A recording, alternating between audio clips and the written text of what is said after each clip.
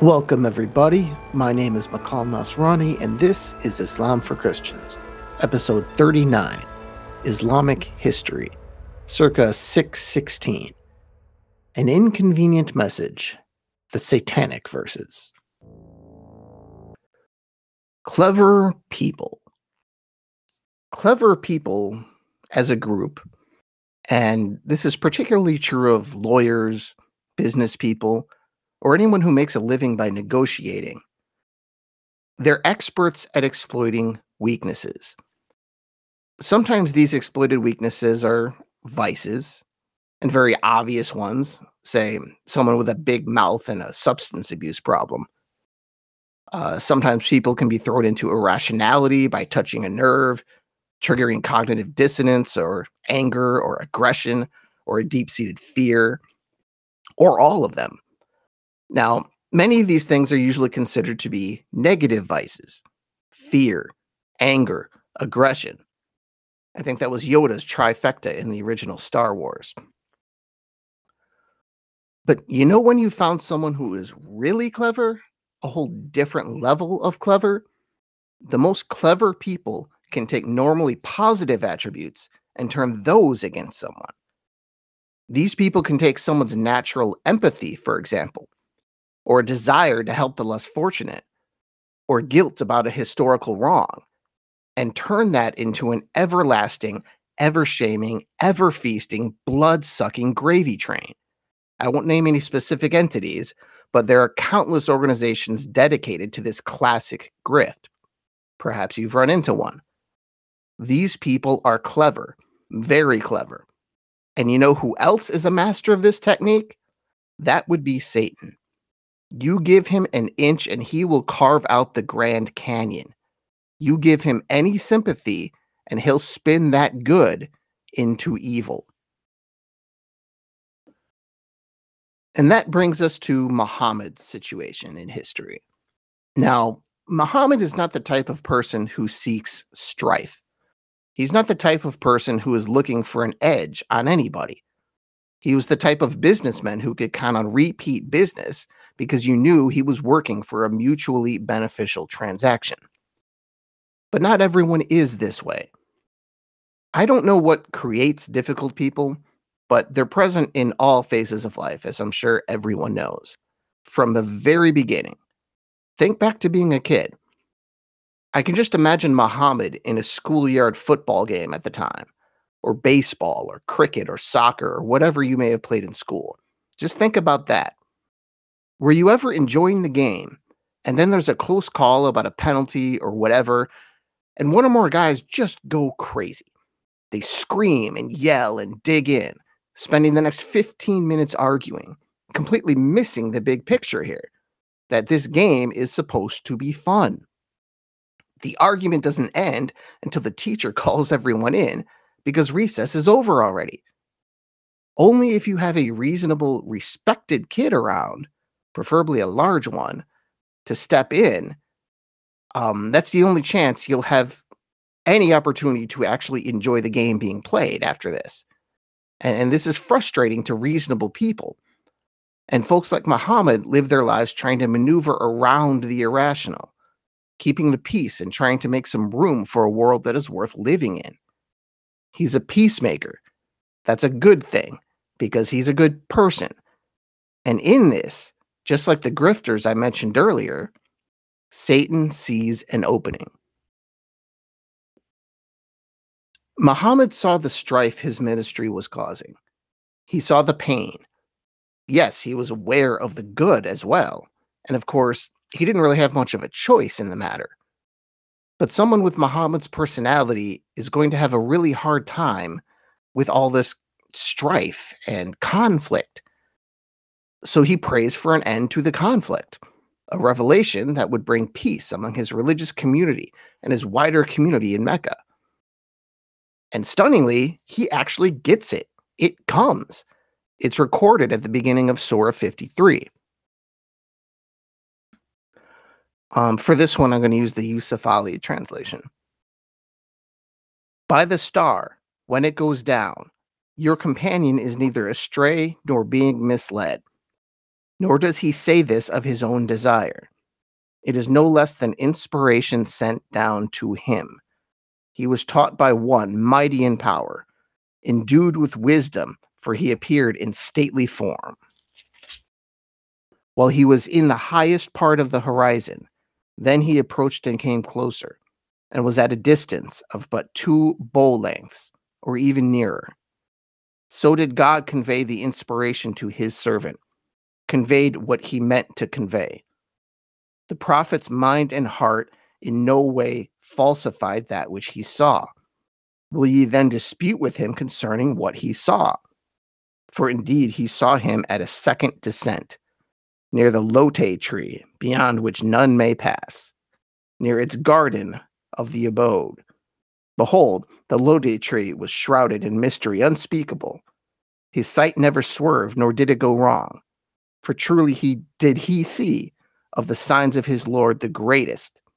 Have you seen, this is the important part, have you seen Lot and Uzzah, and another, the third goddess, Manat?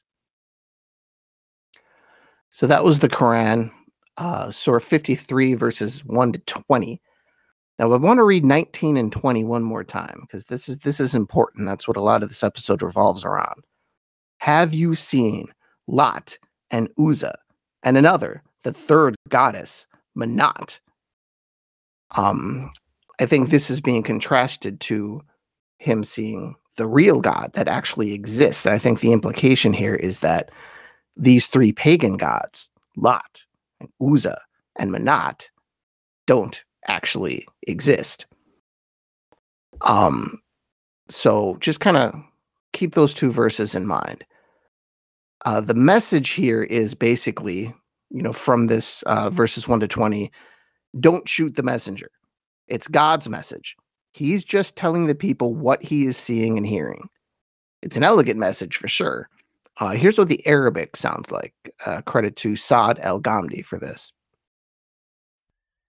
Bismillahirrahmanirrahim. وَالنَّجْمِ إِذَا هَوَى مَا ضَلَّ صَاحِبُكُمْ وَمَا غَوَى وَمَا يَنطِقُ عَنِ الْهَوَى إِنْ هُوَ إِلَّا وَحْيٌ يُوحَى عَلَّمَهُ شَدِيدُ الْقُوَى ذُو مِرَّةٍ فَاسْتَوَى وَهُوَ بِالْأُفُقِ الْأَعْلَى ثُمَّ دَنَا فَتَدَلَّى فَكَانَ قَابَ قَوْسَيْنِ أَوْ أَدْنَى فَأَوْحَى إِلَى عَبْدِهِ مَا أَوْحَى مَا كَذَبَ الْفُؤَادُ مَا رَأَى أَفَتُمَارُونَهُ عَلَى مَا يَرَى وَلَقَدْ رَآهُ نَزْلَةً أُخْرَى عِندَ سِدْرَةِ الْمُنتَهَى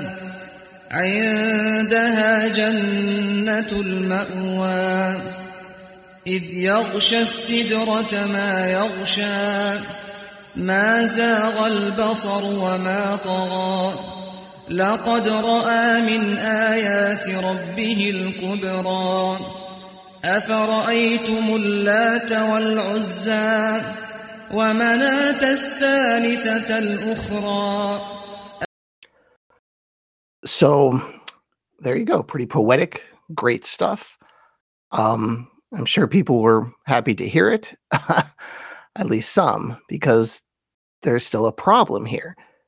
This verse, as I read you in 19 and 20, the verses 19 and 20 earlier, they're still denying the pagan gods.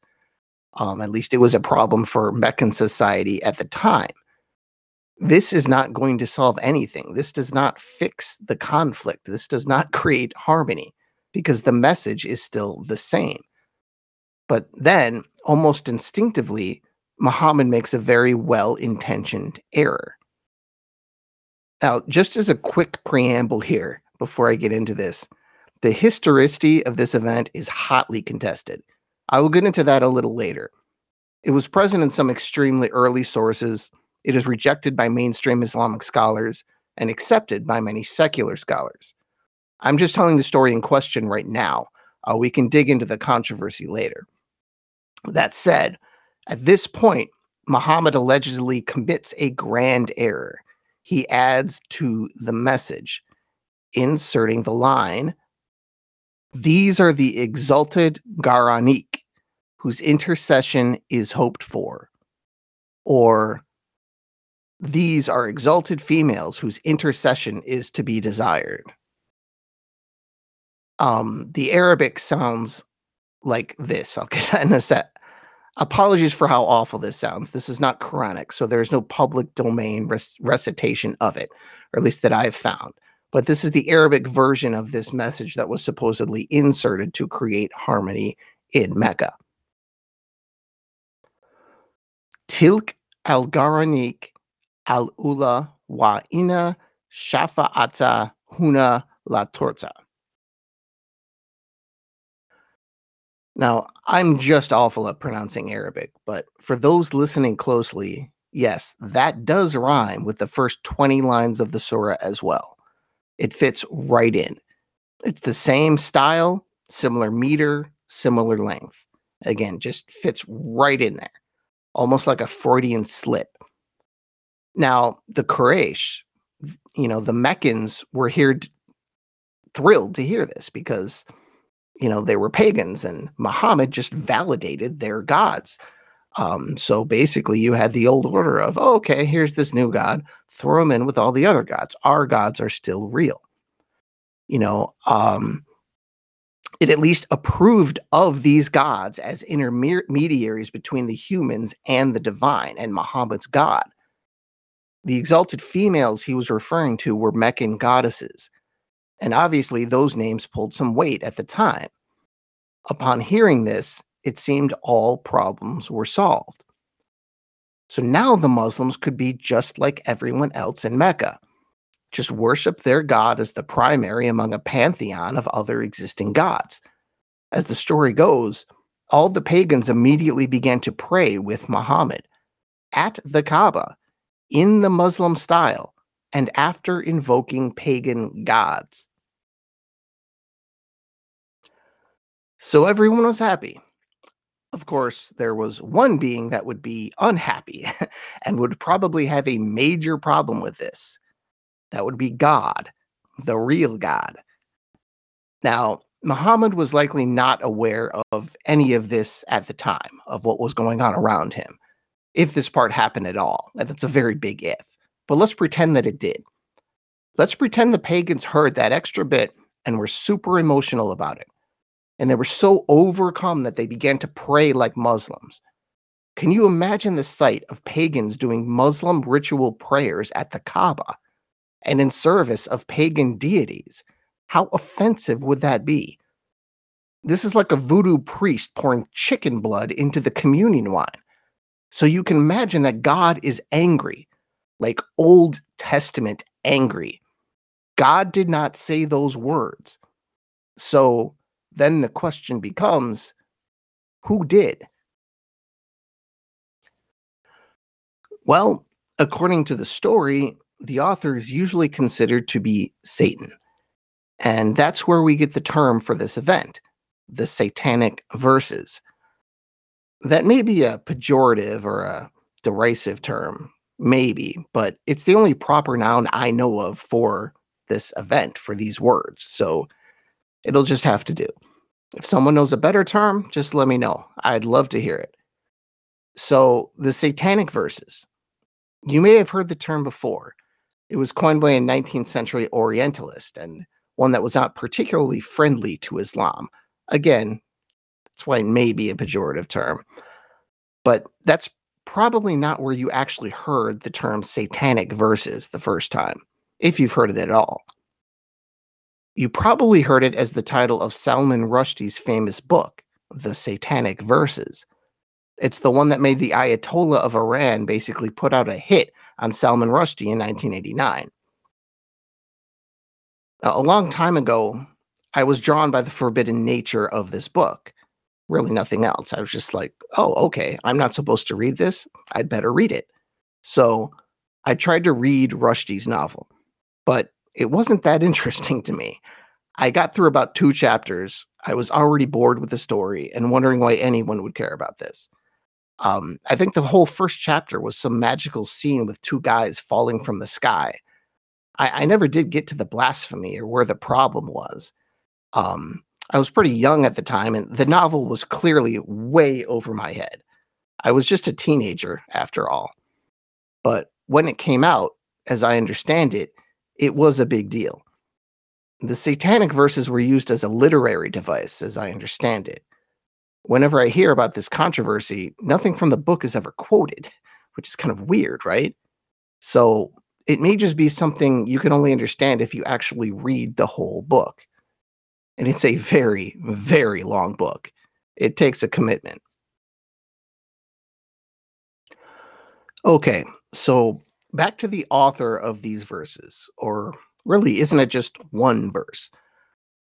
As some have pointed out, the term shaitan in Arabic doesn't necessarily mean the Satan, or Iblis, as the Muslims call him.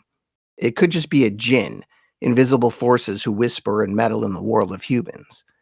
Regardless, if this did happen, I think it's safe to say Satan was the acting force, whether or not he was actually saying it or causing something else to say it.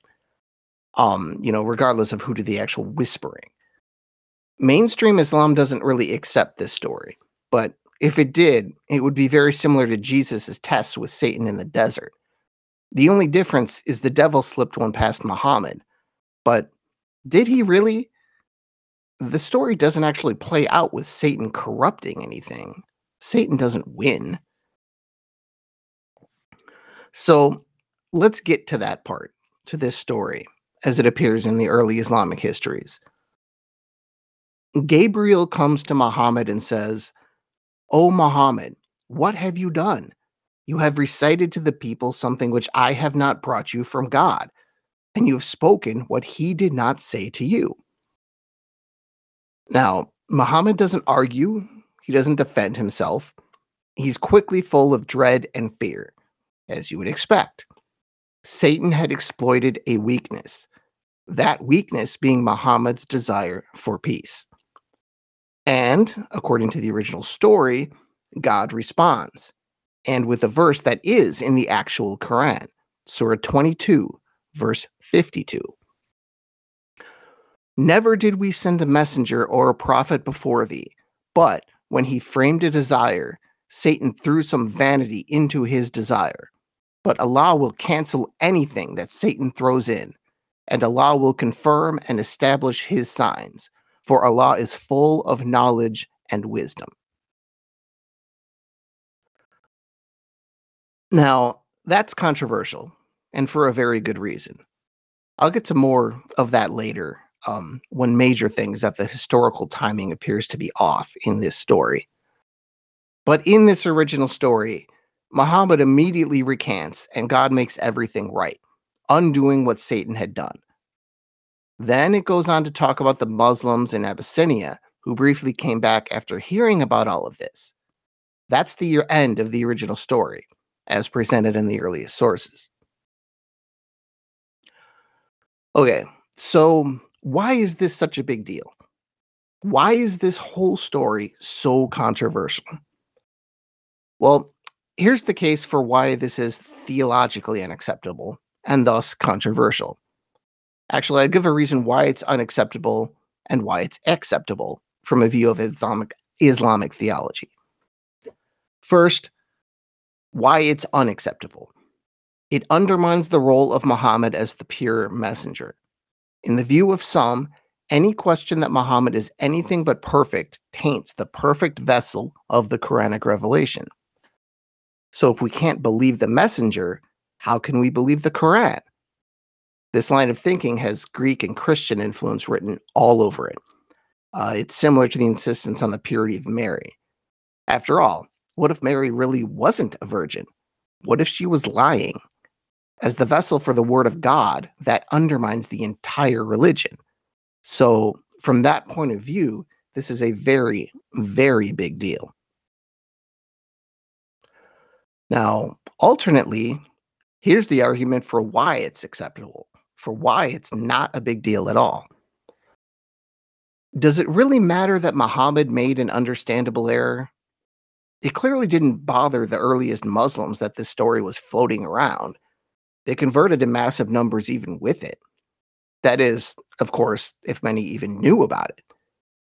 But the Muslims writing the early histories clearly believed this tale, and it's tucked into a larger story with little fanfare. Like if you actually read the early history itself, it's almost a throwaway. There's really no effort to highlight this as a significant or important thing. And this event doesn't make Muhammad any less honest. Actually, from a certain point of view, it might make him more honest. Who but an honest man would admit to something like that so readily? He is just a prophet, not the son of God. There's only one Islamic prophet born of a virgin, and that would be Isa, or Jesus. And after the verses, God made things right anyway, and it never happened again, which is probably why the early historians regarded it as a small, almost throwaway story. It's not like it's theologically relevant in any way. Those extra words never made it into any version of the Quran. It's a historical footnote. And it doesn't taint Muhammad's credibility as a messenger either. After all, it was Satan, not Muhammad, who said those words. Even in this supposed anti-Islam story, Muhammad comes off as a very sincere person. Now, for those who are not invested in Islamic theology, the question you're probably asking is, I don't care about the theological implications. I want to know, are these verses real? Did it happen from a historical standpoint? Can this be believed? I'll give you the strongest case for each side here. All right. First, the case for it being real, that this actually did happen as presented in the historical source. There are two reasons traditional secular historians believe this to be true. One, it's in the early sources. And two, it's embarrassing. Now, the first one is obvious. It's in the earliest histories of Islam collected by Muslim scholars. Now, how did it get there? The not real side claims that enemies of Islam inserted it in there. And perhaps the scholars didn't really think super hard about it, or that the pagans made up the whole thing at the time, basically running a polytheist propaganda campaign. Perhaps they made up the story at the time because they were embarrassed to be so overcome by Muhammad's verses that they began to pray like Muslims. Then it just sort of weaved its way into the historical narrative. Now that's possible, but it's also much simpler to assume it made it into the early histories because it's true. And that brings us to the historical practice of believing very embarrassing things. Now, most historical writings from ancient times are never taken at face value. You have to read between the lines, like reading a report from an ancient Roman army. They probably killed a tenth of the Germans that they said that they did. Caesar did not kill that many Gauls. You can ignore the things that make the author look great to a certain extent. But you also look for anything unflattering kind of woven into the text, and something that is likely to be the most authentic as a result. At least this is the perspective of a certain historical technique. Now, this episode, the Satanic Verses, from a certain point of view, was embarrassing to Muslims, and yet it was accepted by Muslim scholars. Why? Perhaps because they felt a duty to convey the truth. That would be the simplest explanation. Now, here's the case for it not being real. Let's go right at the downside to the embarrassment argument I just mentioned. The Muslims were not embarrassed by this until generations after Muhammad was gone. It made the first histories. I'm not sure this was embarrassing until the Muslims discovered systematic theology, and I think someone was drawing the Mary Muhammad parallel.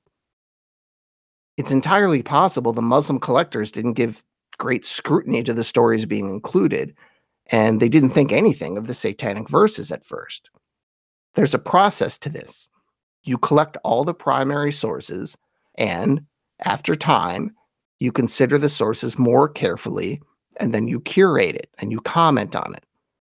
That's what they did with the Hadith, after all, in which the chain of transmission is given careful consideration and all stories graded on the likelihood that they are true.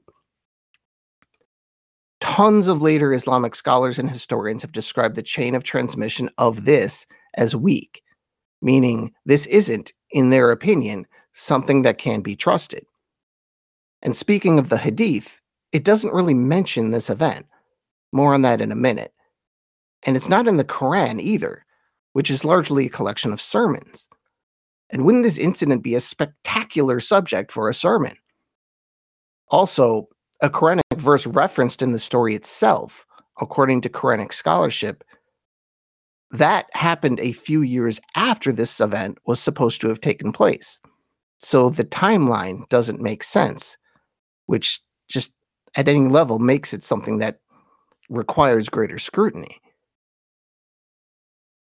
Now, my take on all of this, I can't really say for sure one way or the other, at least with great certainty.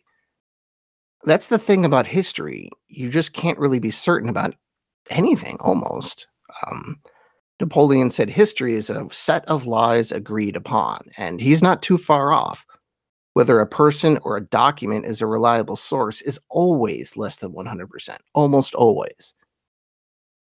But as many scholars have said, if the Satanic Verses are a fabrication, why would someone make up this story? It's a good question, but it has a built-in problem that makes any conclusions drawn along these lines kind of unreliable. You're naturally assuming that the person who made it up is a rational person, or that we can understand that person and his circumstances. We simply cannot think of the infinite possibilities for why someone would lie like this, if indeed it is a lie, or why someone would not lie like this.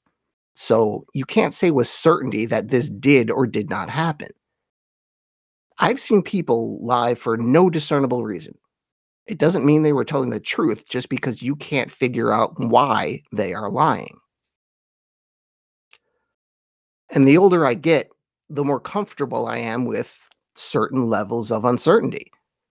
So instead of a yes or no here, it's usually better to apply percentages of likelihood.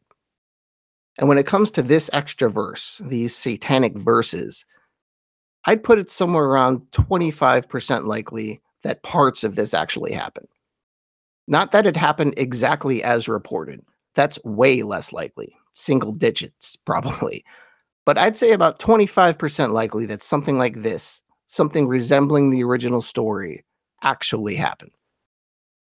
I understand the arguments on both sides, but even those who believe this have to admit there are a few red flags. Like the surah, which is supposed to be referring to God's correction being late in Meccan at the earliest. And that means it probably happened well after the event in question. Then there's the fact that nothing in the Hadith refers to this. The entire zillion story collection of Hadith. Like, really? Nothing? Nothing at all. That doesn't prove the story false, but it should raise suspicion. Now, on that subject, actually, some people would argue that there are Hadiths that reference this, but I'm not super convinced. Here are a couple Hadiths from al-Bukhari, and some say these refer to the extra verses, but others would say the reaction was from the actual canonical version of Surah 53. Really, I tend to believe the latter. There isn't any evidence that I've seen that this is referring to the extra verse, to the Satanic Verses. So the simplest interpretation is that this is simply referring to Surah 53. So just so you can hear this, here's a version of that hadith that they're talking about. The Prophet recited Surat an-Najm and prostrated while reciting it, and all the people prostrated, and a man amongst the people took a handful of stones or earth and raised it to his face and said, "This is sufficient for me." Later on, I saw him killed as a non-believer. Now, I think the point there is that he's saying, hey, what's What's here, what's corporeal, what's earthly, that's good enough for me. That's what he was saying, as opposed to Muhammad's invisible God. And here's another one. The prophet prostrated while reciting on Najm, and with him prostrated the Muslims, the pagans, the jinns, and all human beings.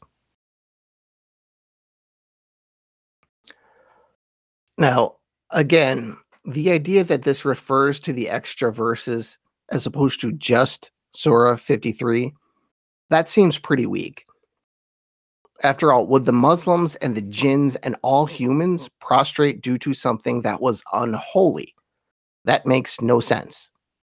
Yes, maybe Muhammad prostrated not knowing what he had done, and maybe the pagans joined him. But basically saying the whole world, the whole universe bowed down with them, I don't buy it. It's just not likely. That's only something that happens that is divinely inspired. And the Satanic Verses are the opposite of that. And then there's this idea that this is from the original story where it says that the Muslims in Abyssinia heard about all of this and they came back. Now, I'm not saying that's impossible, that it didn't happen, but it just seems extremely unlikely. They were sent to Abyssinia by Muhammad. They were in a safe place. So if they were there, wouldn't they wait for word from Muhammad, or at least someone important? What kind of asylum seeker goes back into a potential deadly situation based on a rumor? That would be epically stupid. I just don't see it. Now, that doesn't mean it didn't happen. Yeah, it very well might have happened. I just see it as highly unlikely.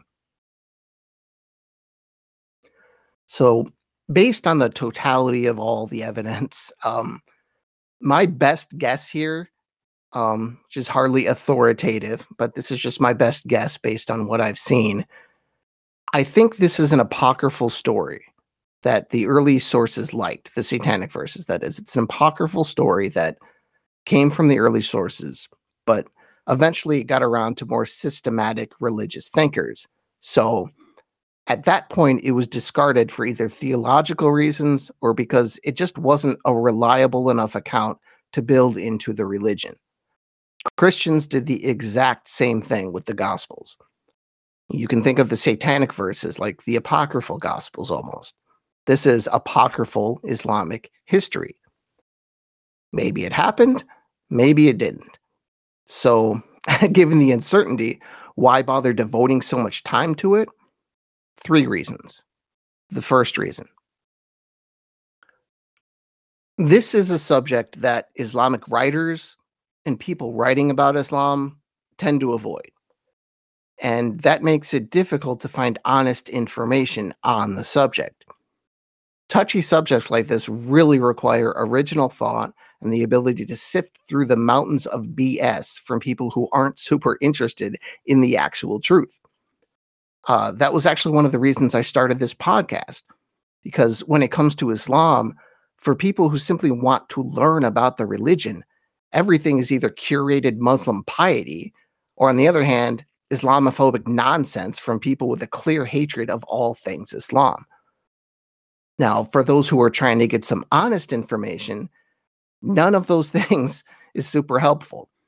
And the internet sources regarding this event follow that exact same pattern. So I figured I'd put something useful out there.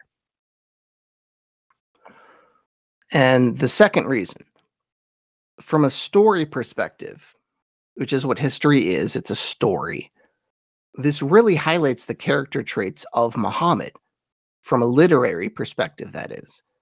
Regardless of whether any of this is actually true, it is the perfect story to exemplify Muhammad's situation, longing for peace and acceptance, but hemmed in by his mission from God. It's like his teary speech to his uncle, where he says, "My uncle, by God, if they were to place the sun in my right hand and the moon in my left hand, and tell me I had to abandon this ministry, I would still not stop until God made it victorious, or I'd die preaching to my last breath."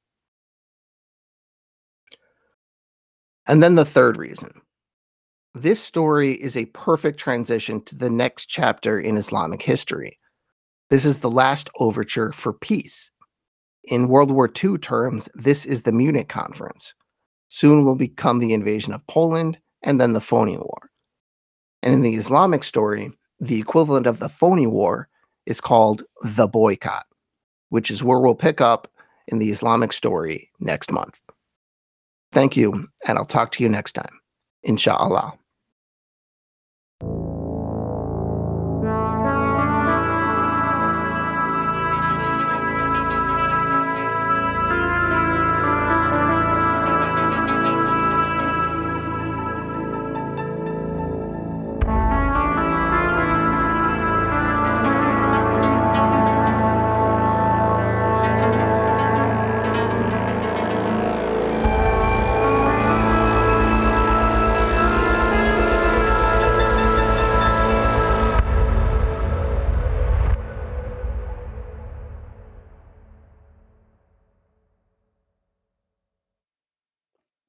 Thank you for listening to Islam for Christians. Please subscribe wherever you get your podcasts.